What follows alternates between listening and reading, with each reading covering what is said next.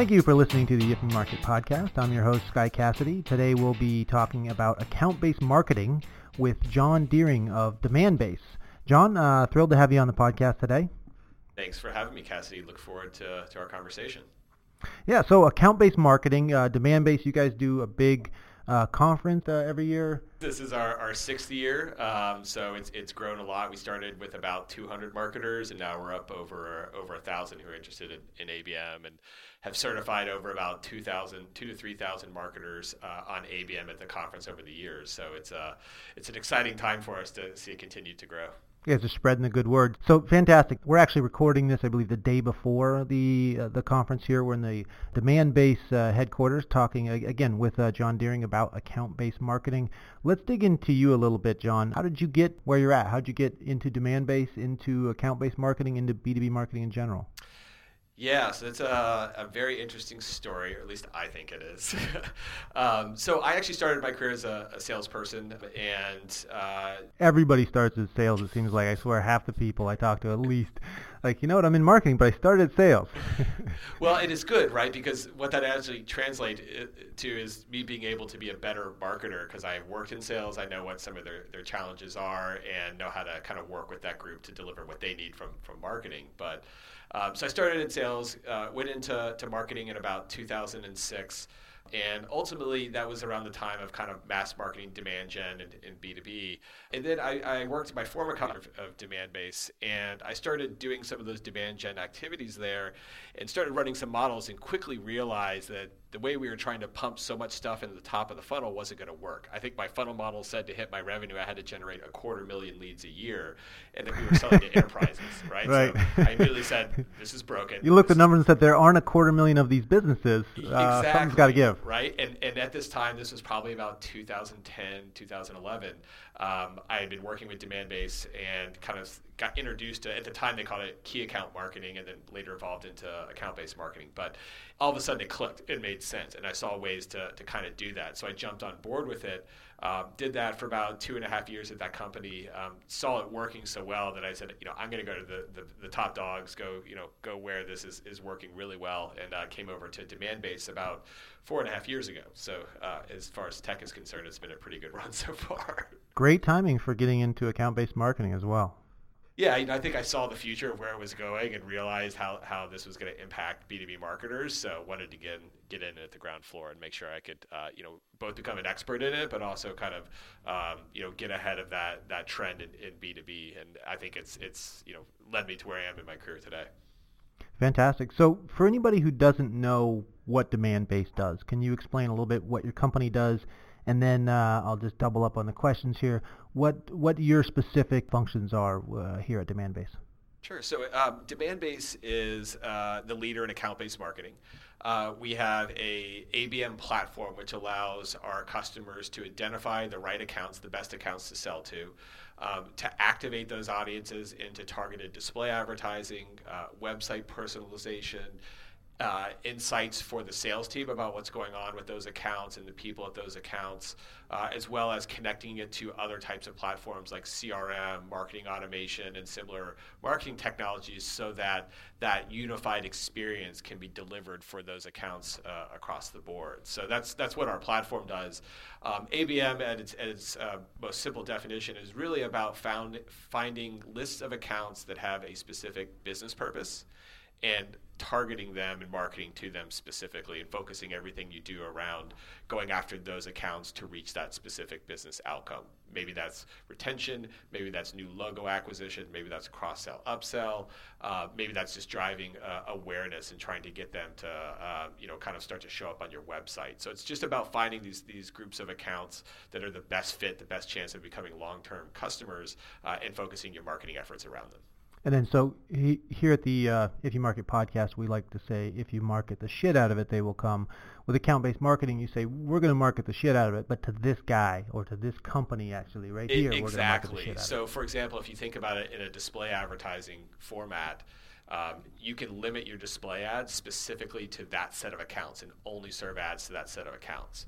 That will reduce your overall ad spend while also improving the effectiveness of your advertising, because you've now taken out that pool of unqualified recipients of your ads, and it dilutes your metrics. So it allows you then to measure exactly what's going on in terms of engagement from those accounts.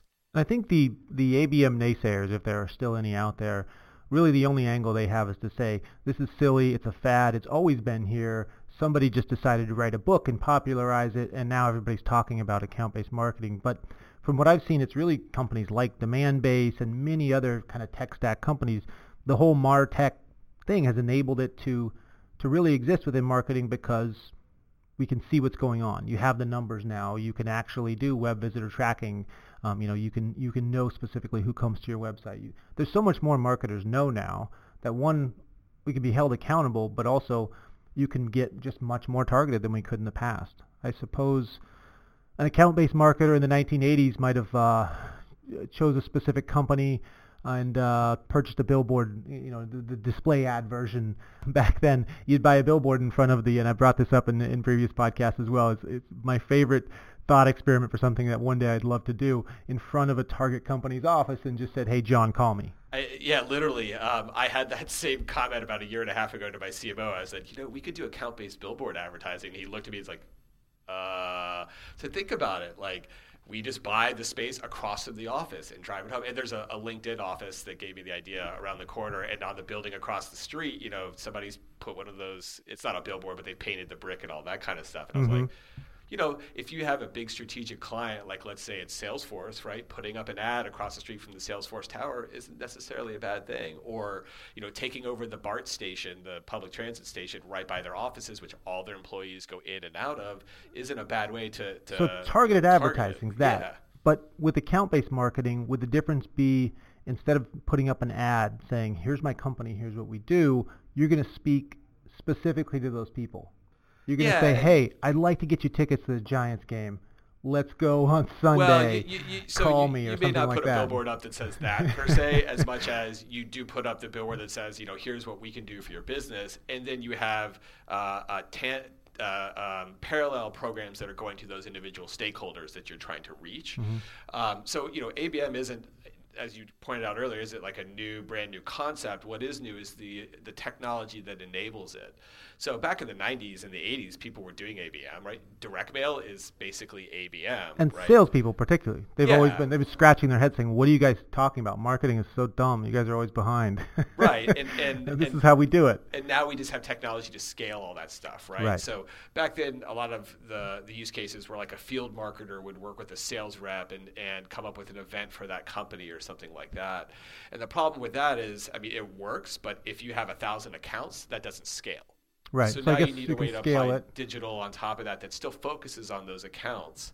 But you don't have to have one field marketer for one rep and have 1,000 on each side in order to execute that. So it really helps you scale it and grow what you're doing without having to put more investment in, say, headcount or those kind of overhead resources, which it's hard to see the return on. I suppose also you can account-based marketing allows you to do all this at a smaller scale too, and by smaller scale, those aren't even the right words, to smaller businesses. So you can properly account-based and target businesses where in the past, I think we have a calculator we worked out for an account-based marketing event at one point on how much should you be spending on each account for account-based marketing, because you kind of need to figure that out. And you say, yeah, we can do account-based marketing, but it's going to be to send, our sales guy George is going to fly out there. He's going to take them to a steak dinner. He's going to take them out to wherever else they want to go that night, and we're going to work the account. That's how we do it. Now with all the tools, with all the digital stuff, you can actually say, hey, we can go after smaller businesses because we can put display ads in front of them and actually be more efficient than just hitting the whole internet, and more targeted specifically to them as well with all the information we have now. Yeah, when you think about like how much money you should be spending per account or something like that, we tend to think there's kind of three different tiers of ABM. There's one-to-one, which is one campaign for a company, right? Microsoft is a company you're trying to go after, right? You need specific messaging for Microsoft, and quite frankly, you might be running specific events for Microsoft. So although I'd say with a company like that, you can't think of them as Microsoft. You have to think of them as 500 different departments or products or something. Right, which means Microsoft in and of itself is a list of 500 different companies, quote unquote. Right. And so like we've done stuff like that where we'll go on site and train their marketers on ABM. So not on like demand basis products and stuff, but the general concepts of the strategy, how to measure success, how to approach planning, marketing. Wait, you train them on like ABM, but not on demand basis products? Exactly. Does your boss know about that? I said thousands of ABM certified marketers. None of those are certifications related to our product. It's really about the strategy and learning how to evolve and develop the strategy within their own organization. Okay, that's awesome. So you guys say, and I'll keep mentioning the name since I love the philosophy, the angle you guys take at account-based marketing and at kind of training people here. At Demandbase, you guys will go out and train people in account-based marketing, but it's not like you're saying, here's our software and we're training you on how to use it. You're saying, here's what account-based marketing is. And then you are one of many different softwares or platforms that people might use within account-based marketing. Now, I suppose you're figuring if they're looking at you and a couple competitors, they're probably going to go with you since they got trained. You got a little goodwill built in there. Yeah. But I'm sure a percentage of the people you guys certify in account-based marketing end up using a competitor's platform just because they're already embedded in it at some level, something like that. Yeah, and a lot of what we've been doing over the past 4 or 5 years is educating the market. So it was less about what is the right product or technology for me right now, as much as it is, there's a lot of things you have to accomplish within your organization to make an ABM strategy successful. Like buying a technology does not give you an ABM strategy. What? You can't just stack MarTechs on top of each other until you can call it ABM? I wish. And some marketers do that, especially now with Forrester creating a full category of it. Some marketers think, I just need to get an ABM technology and I'll be doing ABM. But that's not the case. And, like I said, from the beginning of how it was done analog to the digital state today, the technologies are there to help you scale and enable and move faster, more effectively. But at its core is you have to have that strategy and the principles in place. And so that's, understanding who's going to be responsible for managing in the organization and overseeing the strategies. Like we call it an ABM leadership team, people from sales, from marketing, from finance, from ops, from the customer side of the house, all need to have representatives on that team to make sure they're guiding the strategy effectively. Sales and marketing alignment, we hear about that all the time, but that's a huge component of it. If the sales teams and the marketers are not working together, the strategy is going to jump the tracks. So you might be running a webinar and you get 500 registrations. Well, how many of those are from the target accounts, and then how do you help your sales team focus on following up on those first? Right? Get them focused on going after the responses from target accounts. And then if they're not getting enough from there, they can dip into the other buckets and see if there's some other people maybe they can drum up some opportunities. So maybe to get the salespeople on a little bit of a seed, you don't have them say, we're doing ABM now, shift all your stuff over. You say, here's 10 accounts for you to pursue in this style. Marketing's going to be working with you. And they should buy into you're going to be I'm going to be getting way more help from marketing on a hands-on. It's almost like they have a sales assistant. They might have, if they named it something better, sales would have bought in better. Marketing's going to help you, or something very wordy to get salespeople to say, oh, great, I've got a personal assistant from marketing now. Well, and when you think about sales, like the vernacular they use when they're trying to pitch sales solutions is spend more time selling and less time doing the admin work, right? That's right. Where a salesperson's high value tasks are. So if marketing is helping them to do that by bringing in the right types of prospects and the right types of opportunities, it makes them more effective. I always kind of say, like, as a salesperson, would they rather have 100 unwashed leads or 15 high quality leads from accounts they really care about?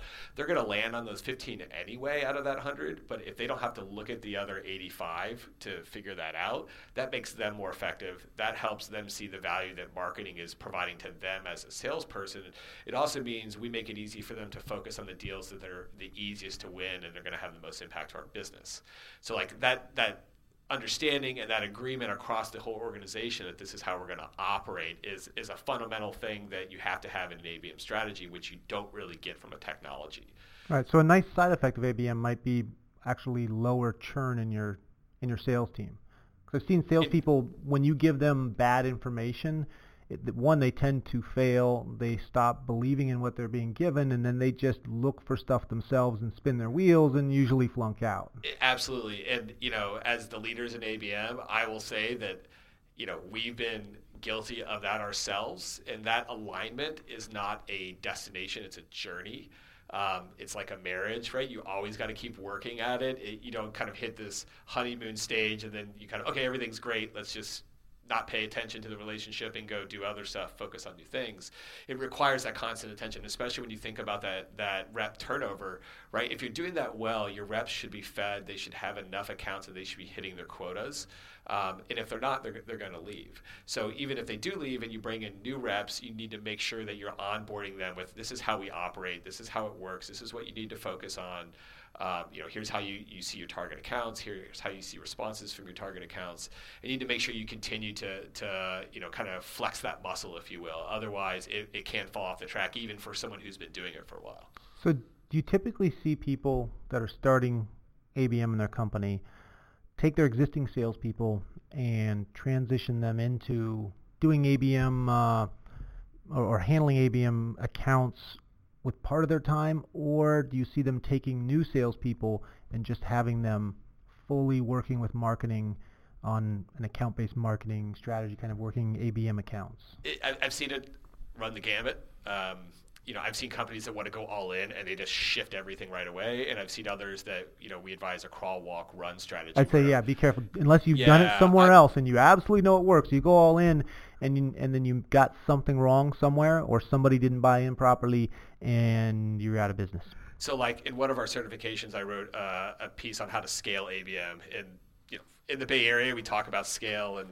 I think it always helps to define that, and whether that's kind of doing a proof of concept and scaling it, going to a different business unit, a different vertical, whatever. The main thing is that you have some type of data to back and justify the scale, right? So going all in and boiling the ocean, and then your alignment was off, so it didn't perform well, all of a sudden makes the whole strategy look bad.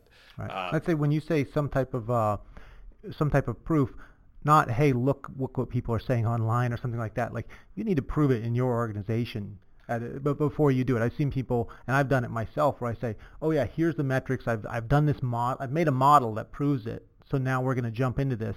And then you find out, guess what? Your model isn't actually proof. You have to then test it at a small level in order to really prove it. Exactly. And make sure that the data points you're showcasing are the ones that really mean something to the business, right? So, we're getting a bunch of accounts from this list engaged on our website is good, but are those converting into sales opportunities? Are they closing into new customers? Are they spending more with us, and are those deals moving faster?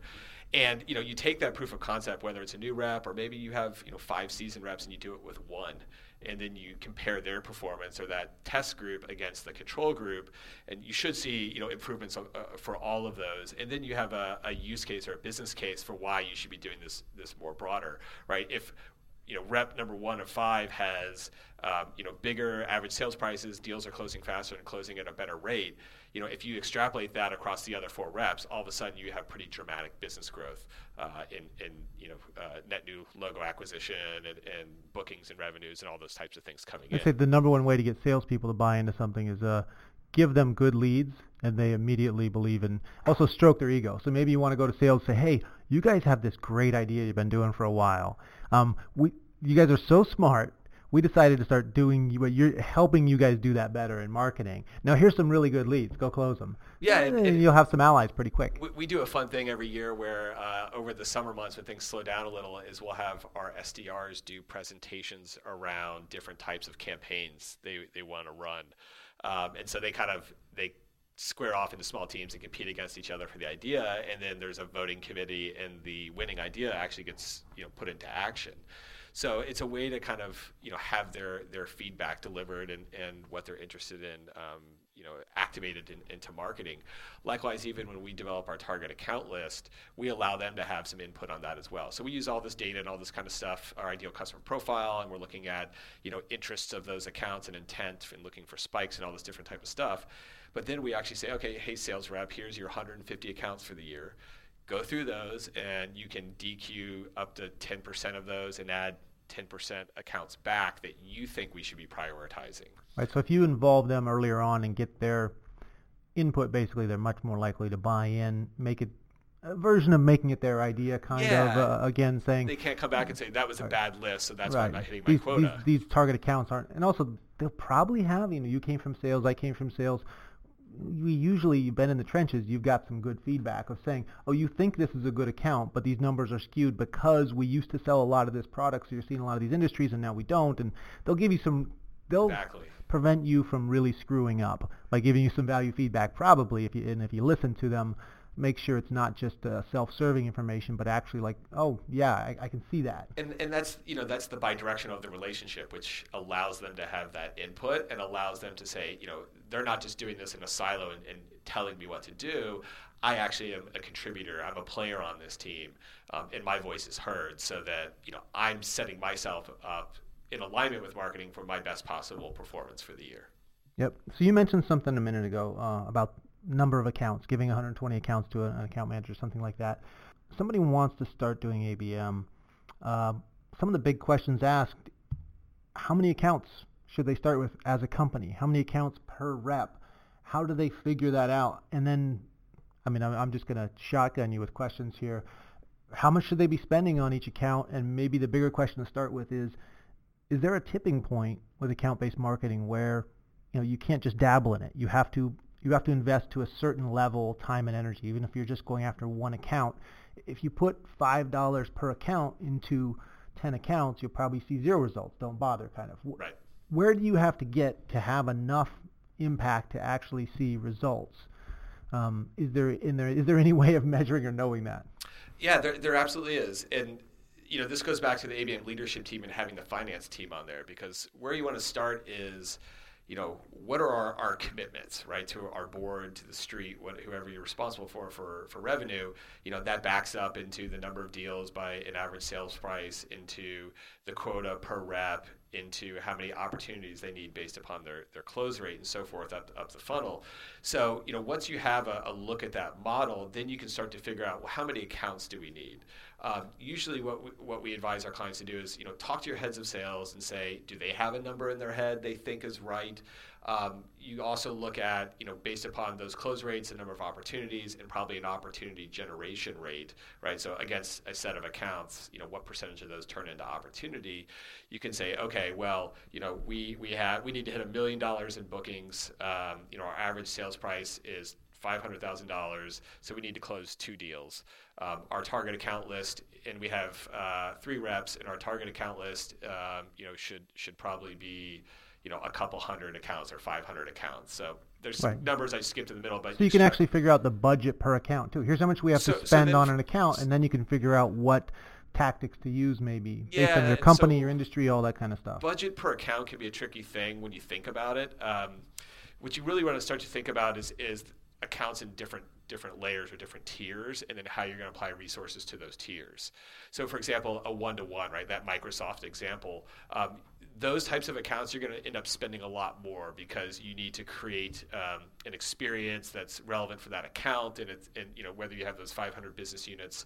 I guess I'm thinking some companies won't have the budget to buy a billboard for each of their 20 target accounts. Right. Let's say they start out with. So they need to look at their budget, their product value, all that stuff, come up with a rough spend per account so they can say, okay, here's the type of marketing we can do. Maybe we're going to focus on this type because, the listeners of the show kind of run the gamut. You're going to have enterprise companies who can go out and do those billboard activities. And so like a 1-to-1, you might do that. And so you're going to spend more against, Microsoft and putting that billboard up than you are a mid-market company where you might have a tier of 50 accounts, a tier of 500 accounts, and a tier of 1,500 accounts, right? So now you're talking about just over 2,000 total accounts. And so that 2,000 list, it might be something around like $30, $40, $50, $100 if you average it out across all your marketing spend. That mid-tier, you might be somewhere in the neighborhood of like $5,000 account, and then that top tier, maybe it's $20,000 accounts. Right. So I guess, would it be accurate to say with account-based marketing, it's not about how much, it's a tactic really. It's not about how much money. You could spend no money. It's just saying, instead of making 100 cold calls today or something, we're going to target these 10 companies and research them and send custom emails to them. Maybe that's not really account-based marketing, but it's kind of the same philosophy of saying, focus on these companies and target them very specifically versus a general marketing. That's exactly right. And that's why like putting a budget number on it can be difficult. It's going to be different for every company and how they break up their tiers and their target account lists. But they might have a budget, in which case they can say, here's how much we're going to start with this many companies, and here's how much we can spend. So we can put this much into AdWords and this much into this and this much into that. Okay, well, I think this is a good spot. There's a handful of questions there we haven't hit, but I want to go to the break real quick and then come back after the break. A lot more talk here about account-based marketing with John Deering of Demandbase. Need to grow your email list, win new social media followers, or just need some help getting found on Google? Edison on Main's digital toolkits provide you with the tools and the training to execute a marketing campaign that will reach your customers and grow your business. Visit edisononmain.com today to learn more about the toolkits and use code IFYOUMARKET to download our 6 ways to get more people to your blog guide and template to reusing content for free. edisononmain.com. Creating a marketing plan is tough. Our toolkits make it easy. Welcome back from the break. This is Sky Cassidy. You're listening to the If You Market podcast. Today we have John Deering with us from Demandbase talking about account-based marketing. So before the break, I threw a handful of questions at you. I kind of want to double back to those in a general fashion, but we did some off mic talk during the break and realized there's a more efficient way to get to some of these things. But first question, tipping point.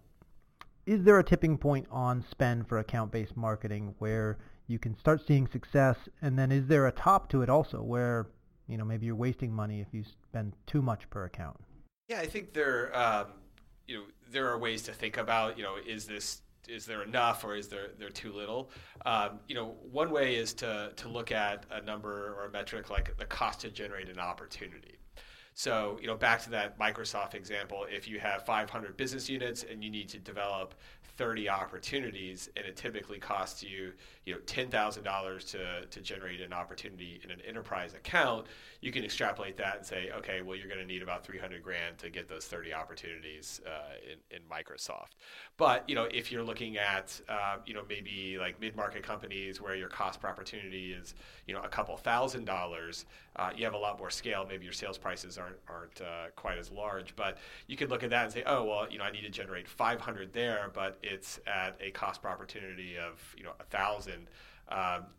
Now you're talking about $500,000, a $500,000 budget for those accounts. But, so now you can kind of put those two together if you have a tier and say, now we're looking at, we need about $800,000 in budget this year to generate that 530 opportunities, which will translate into whatever, bookings you need. And then for the listeners, based on the size of your company, you can add or remove zeros from that. That's a really funny thing. Back to the summit that kicks off tomorrow. Friday is our certification day, and it's our advanced certification. And it's really working through a business model for developing an ABM strategy within a company, different business objectives, growth objectives, and things like that. And we always kind of joke, well, it's very much in the middle, and there's an enterprise audience, there's a mid-market audience, and they'll say, oh, those numbers are too high for me or too low. We say, well, just move the decimal point one space to the left or the right, and then it'll make sense to you. So, and I suppose you mentioned the different companies you're targeting too. You're not necessarily going to spend the same amount on every company that you're targeting. You may have a customer lifetime value, but different accounts may have obviously different values to them. I would think it's kind of like going to a trade show, and frequently people have swag for the trade show, and you may have a cup of pens over here, but then you got some T-shirts that you give not to everybody, but certain accounts come by, and you're going to give them different swag kind of. So you have different marketing pieces that you're going to use based on the kind of the value of different clients. Very few people, every client has the same value for them. Yeah, exactly. And it's, do I give, the pins are for all the, the tchotchke hounds that come by at the end of the conference, and you're just like, if I don't give it away, I have to mail it back, which costs me money. And then, you save those exclusive ones. And quite, how we look at trade shows is that we'll go and evaluate a trade show and say, give us a list of all the companies attending, and we'll compare that against our target account list. And if there are enough from our target account list in attendance, we'll consider sponsoring it. We then go out and try to target the people who are going to be at those shows to, say, hey, come by the booth and get the T-shirt or something like that. So I think what's also interesting when we start to think about budget is that you may not have budget to go after all of those accounts, right? Let's say you got 1,000 on your target account list, but you really only have budget at any one time to go after about 200 of those. Or if your boss gave you $1,000 in budget to test account-based marketing, don't put $1 on each account. Yeah, exactly. Right. If that's your scenario, and let's say it costs you $500 to generate an opportunity, because quite frankly, $1,000 isn't. Let's add some zeros on that. Right? I always go extreme on examples. But what you could do is use data signals to try to figure out who the right ones are now, right? So of those 1,000 accounts, you probably can find about 100 or 150 that are out exploring and researching your space right now. And not just on your website, but off website, other properties, before they even come to you to start beginning anonymous research on your website. You can use intent data to see when they're researching it out online. And so what you might do is say, okay, well, I have enough budget for 200 accounts. I'm going to shift around the accounts I'm targeting based upon those which are spiking in that intent. So kind of early on, they haven't quite hit your website yet, but they're going to, and now is the time to start generating that influence and that awareness from marketing and powering sales with insights about what's going on at those accounts. Like, this quarter, here's the 200 we're going after. Here's everything you need to know to go after them, and here are the programs we're going to run to those accounts. So you can even prioritize or sub-prioritize accounts on your list based upon their signals and when is the right time to go after them. So I'm probably going to say something stupid. You being an account-based marketing expert, I am not. But going back to the, you have 100 accounts or 1,000 accounts to pursue that you've identified as good target accounts, which is the first step. I guess I'll say, I'll put it in the show notes, but we have a kind of checklist for account-based marketing that we've created over at Mountaintop Data. And also for some of the other questions we hit on, we have a account-based marketing equation to help people figure out if they know some of the variables in their account-based marketing, but want to know, well, how many accounts should I be pursuing, or how much money do I need to ask for in the budget, or how much can I spend per account, and that kind of thing. It'll help figure out some of that stuff. So we'll put that into the show notes for the show. But I suppose if somebody's looking to, on a small scale, get account-based marketing started, once you get larger, it seems like it becomes a lot easier because you can now afford some of these tools that spread across. But just to, a small company could really look at saying, let me identify 10 accounts to go pursue, and then let me set up some account-based. So this is where I might be putting my foot in my mouth, and you'll say, well, that's not really account-based marketing. But they can say, okay, here's these accounts, and I'm now going to identify the people and know who the companies are, and send them an email, and then we're going to have a call going out, and we're going to send them this mailer at this point, and we're going to track if they come to our website, and really, using the tools they have. I guess what I'm getting at is for smaller companies or companies where maybe their boss doesn't have a buy-in, so they want to run a pilot though, using their petty cash or on the lowest possible budget. What are some things account-based marketers can, or somebody who wants to do some account-based marketing to try it out, can do with very little budget? Can you give an example of kind of a bare bones campaign? Sure. So I think it's helpful to note, we talked about direct mail back in the 90s and 80s, and that being an account-based marketing tactic. When we started out doing ABM at Demandbase, we actually were doing a lot of things analog. So you don't need all this technology necessarily to do it, but as you scale and grow, it makes it much easier and more effective. But what you might do is take, okay, let's figure out a set of target accounts, and let me look and track and monitor those and how they're performing, both in terms of marketing and engagement, but also those deeper funnel metrics. So are we generating opportunities with those? Are they, deals closing faster, spending more money, easier to close at better rates, things like that. And really just look at the performance of your target account list against everything else that is coming in to bookings and coming into your funnel. And comparing just the funnel metrics alone helps to make the case for why you should be focusing on a target account list. So, maybe you apply a different marketing treatment to those, or maybe you just say that, because we know these have a greater propensity to turn into customers, that we should be focusing on those, and let's measure how those accounts perform versus the others. Again, you should see some of that improvement in funnel metrics, which helps to make the case of going back to say, we need to expand the strategy in this program. Makes sense. Yeah. Let me shift gears a little bit here. But who would account-based marketing not be for? Like, who should stay away from this, really? Yeah, and I think that's kind of one of those tipping point concepts, because ABM works really well for complex B2B sales that have big ticket values. Take 3, 6, 9, 12, 18, 24 months to get deals done, and where there isn't just an infinite universe of companies or prospects or leads to put into a kind of a waterfall funnel process. So for companies that have a low ticket volume sale, it's transactional online, short sales cycles, things like that. More universal application across different types of companies, a traditional demand generation model might actually still work really well for that. I actually see a lot of our customers have a diversified business model, obviously, as enterprises, but some of their stuff they're doing ABM, other products they're doing more traditional demand gen. Oftentimes, they even have a scenario where they're promoting, say, developers or something like that. They have a more B2B2C community of people where they use more traditional demand gen and even B2C style marketing strategy and tactics. And then on the back end, they're using ABM to go after the accounts where they're generating their revenue from. So they're creating all this buzz within the developer community, for example, and then they're tracking, the accounts they want to go after, and where there's overlap between the buzz and those accounts, and utilizing that to power, their revenue driving functions within their business. So there's a lot of different ways that ABM can go into a business, and I think a lot of marketers hear ABM and think everything they have to do has to be account-based marketing. It's the right tool for the right job, right? So if your company doesn't really fit that mold, I wouldn't say go after ABM. But if it does, it's definitely something you should be looking at. I suppose you don't have to be doing ABM or not.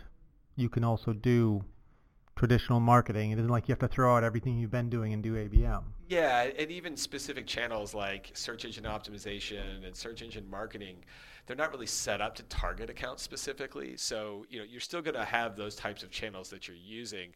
The key is really thinking about how you can optimize those channels to get as close to targeting those accounts as possible. So, you're not going to throw out the baby with the bathwater. Rather, you're going to use ABM and the lens of it to target your programs to those accounts where possible. Right, so it'd be part of your marketing toolkit, basically. An additional tool in the toolkit, maybe.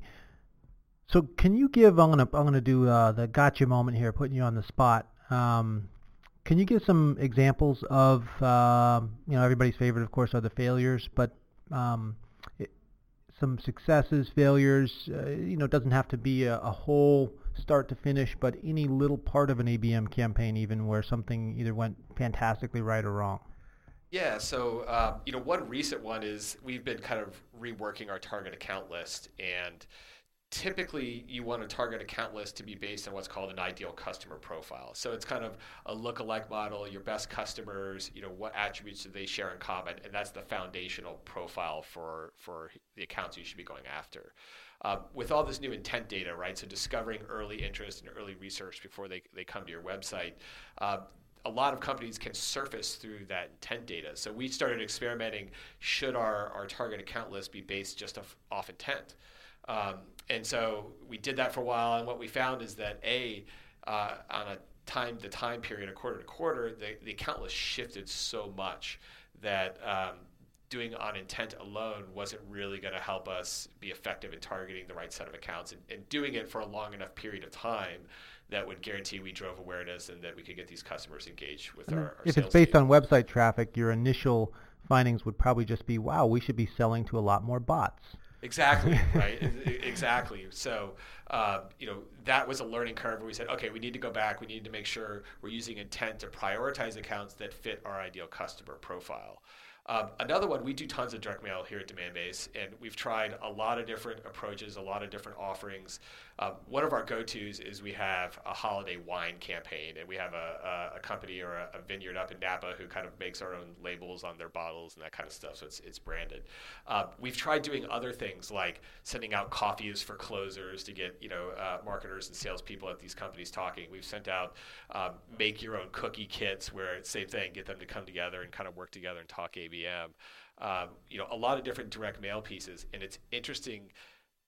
The alcohol always seems to win. I don't know what it is, but salespeople don't like coffee. They'd rather get some booze, and it just seems that's the one that works. So that's an example of where, not necessarily a failure, but where we've tested different stuff and optimized and learned how to do that. And now those types of direct mail campaigns we do, we just have an inventory of those. So every quarter we can just kind of add a new account list to it. Out goes those direct mail pieces, and we just kind of take that play off the shelf and put it into action. Right. And you mentioned account list. The area I've seen account-based marketing go wrong the most, and Mountaintop Data, we're a data company, so it's probably the area that we see the most. I'm sure there's plenty of areas in any campaign with any discipline that can go wrong, but the account list people start with. We deal with people's data all the time, and cleaning data, appending data, stuff like that, and we'll get accounts or people will be having problems, and we look at it and you say, oh, you've got the wrong industry on half of these. So you may know who your ideal account is, but you go out and get data that's mislabeled. And if you don't actually look at it, if you're pursuing 100 or 1,000 accounts, have a human actually look at it to make sure the amount of money you're putting into those, that it's actually in the right industry, that you're not pouring this money into a daycare or something like that, something silly. Even just looking at the company names frequently, you can say, oh wow, this is obviously off, and you can look at contacts and see somebody just punched a keyboard on a web form, and somehow that got into your target accounts. So I'd say make sure that foundational data, that knowing who to target is one thing, but making sure that those are actually the ones being targeted. And then if you develop your target from your own accounts, but you have the wrong information on those, because the salespeople are usually putting that in or not, and they don't really care what it may. They might just pick the first one in the drop down because they don't want to have to scroll down or something. Yeah, and I mean, this is the sexiest part of marketing, is talking about data.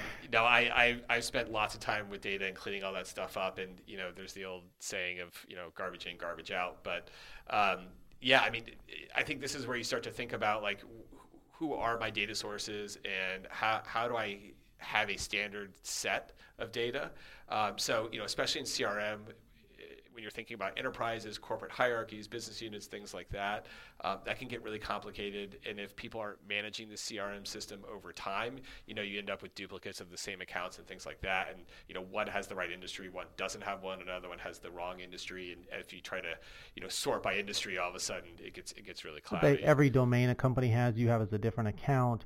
There's a lot of messy, and I'd say even as a data company, obviously come to us and get data, great. Don't then just implement it. Look at it. Have your own person. When you're pursuing 1,000 accounts and you may be spending, thousands of dollars per account on those, don't just assume they're the right accounts from the get-go and spend all that money running in the wrong direction, basically. Yeah, and I think it's, when you think about using that data, not only do you have, where you're starting from and acquiring that data and starting to use it, but what is the plan long-term for keeping it as fresh as possible? And then what is your single source of truth in that? And then how does that propagate out to everything else that you're using? So once you have a set of account data that you believe is quality and you trust and you're going to work with, once you implement that, how is that data then communicated to the other systems that you're using, from CRM to an ABM platform to a marketing automation system to an advertising platform or a social media platform?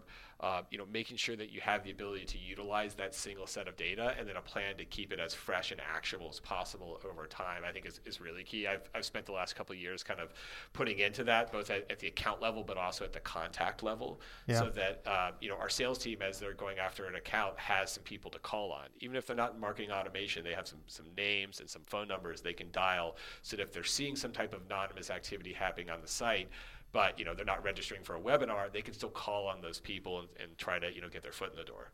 And I guess that's where working with the salespeople again really helps, because if they don't know how, or they don't even know you're doing this stuff, and they're just getting handed the accounts and the leads that come from it, if they don't know how important it is to give feedback when there's a wrong industry attached to an account, or a company size, or any of that type of information, or they know but they don't care, they're not bought in, that's really your, having a marketing person look at every one of your accounts is nice, but having all the salespeople who are actually working them care to give the feedback, to correct things, to push back on stuff when it's necessary, is probably, your best cleaning mechanism is your salespeople caring to actually have the right information, knowing how much it matters. Yeah, I always say it's a two-way street, right? Sales and marketing alignment isn't about just marketing appeasing and acquiescing to sales to make sure we're measuring by the same metrics and that we're supporting them and giving them the best quality.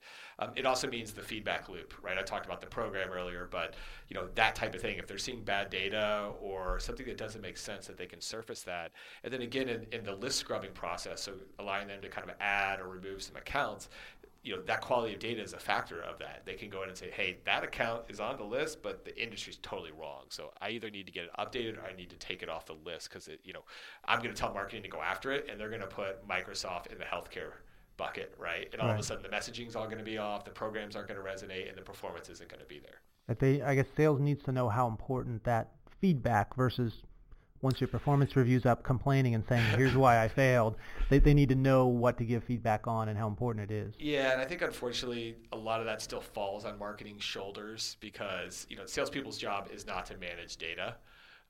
Maybe sales ops is, or marketing ops for that matter, but at least I guess I'd say they're the last line of defense, kind of. Yeah, exactly. Like when I was a salesperson, I took all that stuff on myself, but I know it's not a typical thing for salespeople. So at least a flag of, they can flag it in the account, and then, the ops people on a weekly basis are looking at reports of accounts that have that flag. They go and investigate, remove the flag once they clean it up, and, there are ways to operationalize it, but I think the key is that you look at it from that perspective, and that it is an ongoing exercise between both teams to make sure the data stays as quality as possible.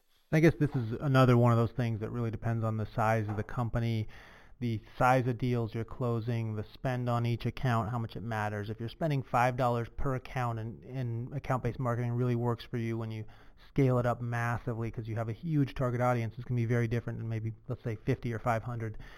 It's going to be very different how much in the weeds you need to get for each account versus if you have a much smaller target audience and you're spending $10,000, $100,000 per account, something like that. If you're spending that kind of money, you've really got to, maybe have two marketers pour over it. And especially the more investment you put against that account, the better your data needs to be for that account. Because think about a digital experience where like a retargeting from a retailer. You already paid for that product, you've already bought it, and they're retargeting you because you hit that page. So that's an example of retail where kind of personalization, retargeting goes awry.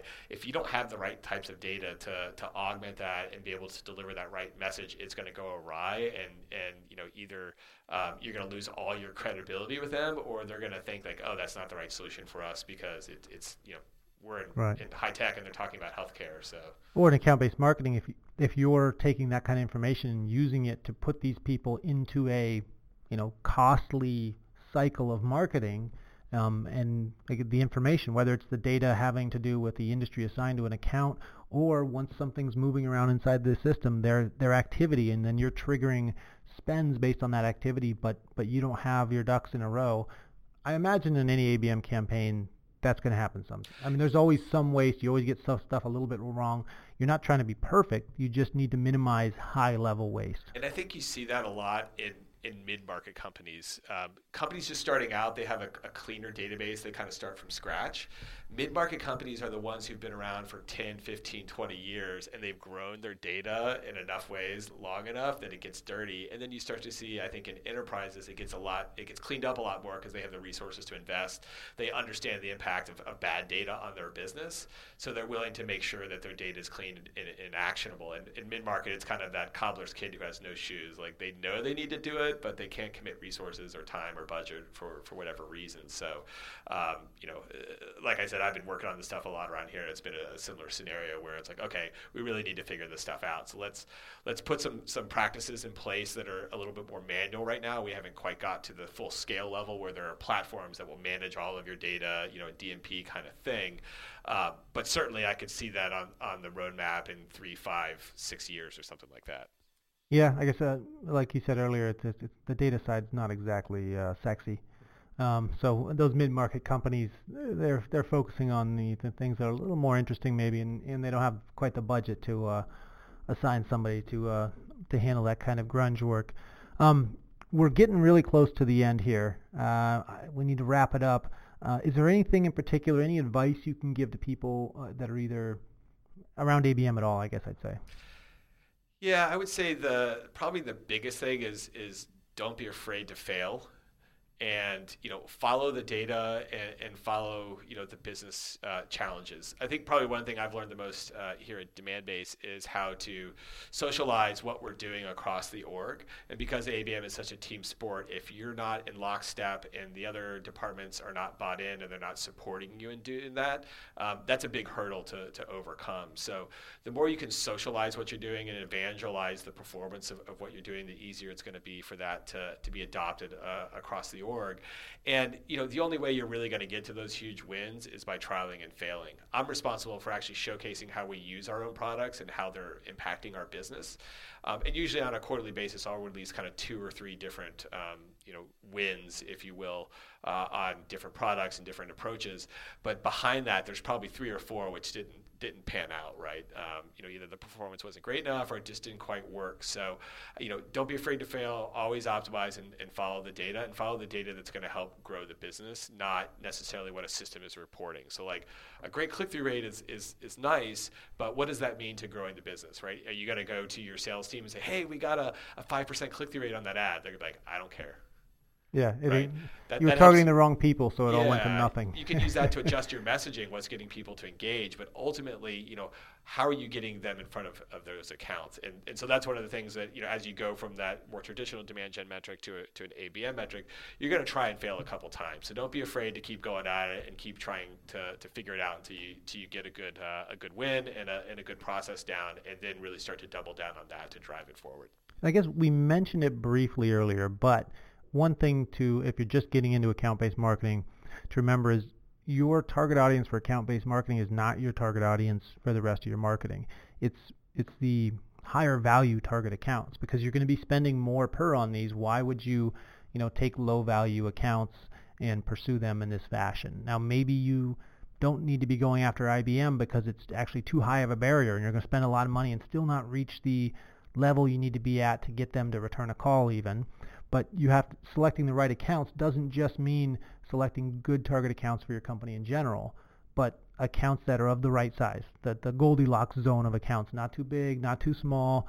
Again, depending on the size of your company, maybe it's just start at the top and work your way down until you have the right number of accounts for your program. But it's not just here's my target audience, let me grab 20 accounts or 10,000 accounts or whatever it is you're gonna do account-based marketing to.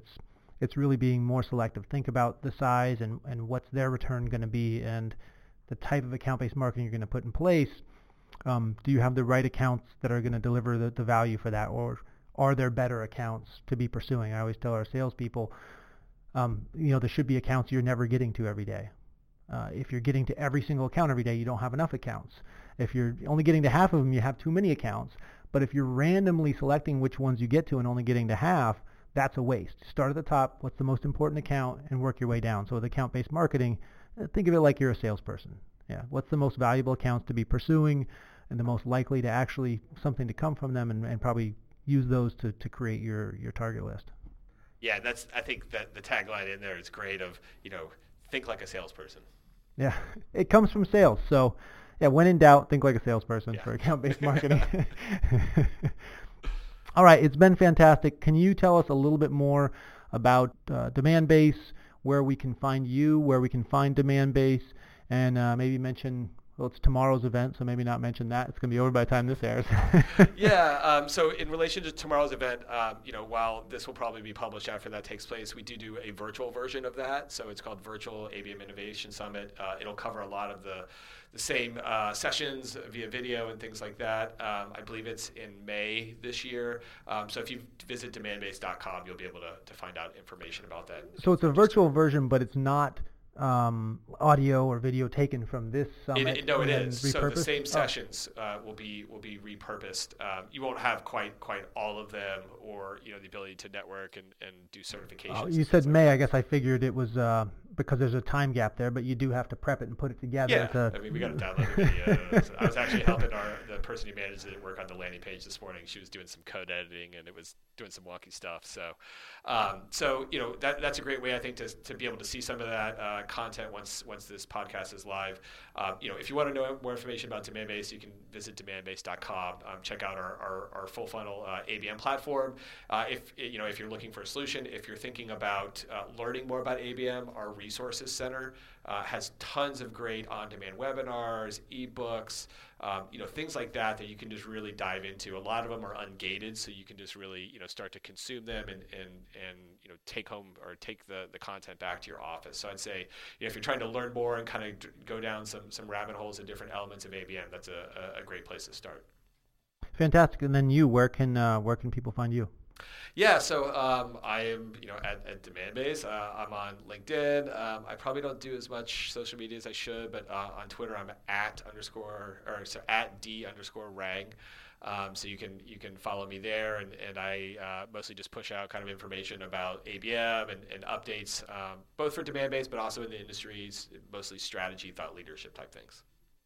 Fantastic. All right, and then we'll have this all in the show notes on ifyoumarket.com website as well.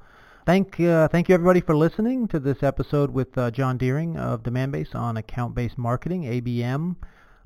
Again, check out the show notes for more information. We'll have that equation for account-based marketing up there for you, as well as a account-based marketing checklist and all the information on John and on Demandbase. So thanks for listening. Please do share us on social media, subscribe to the podcast, share with your friends, and anybody in the marketing community that you think might benefit from this type of information. Maybe post on LinkedIn about it if you enjoyed this episode. And on behalf of the If You Market team and John Deering of Demandbase, thank you for listening. And remember, if you market the shit out of it, they will come.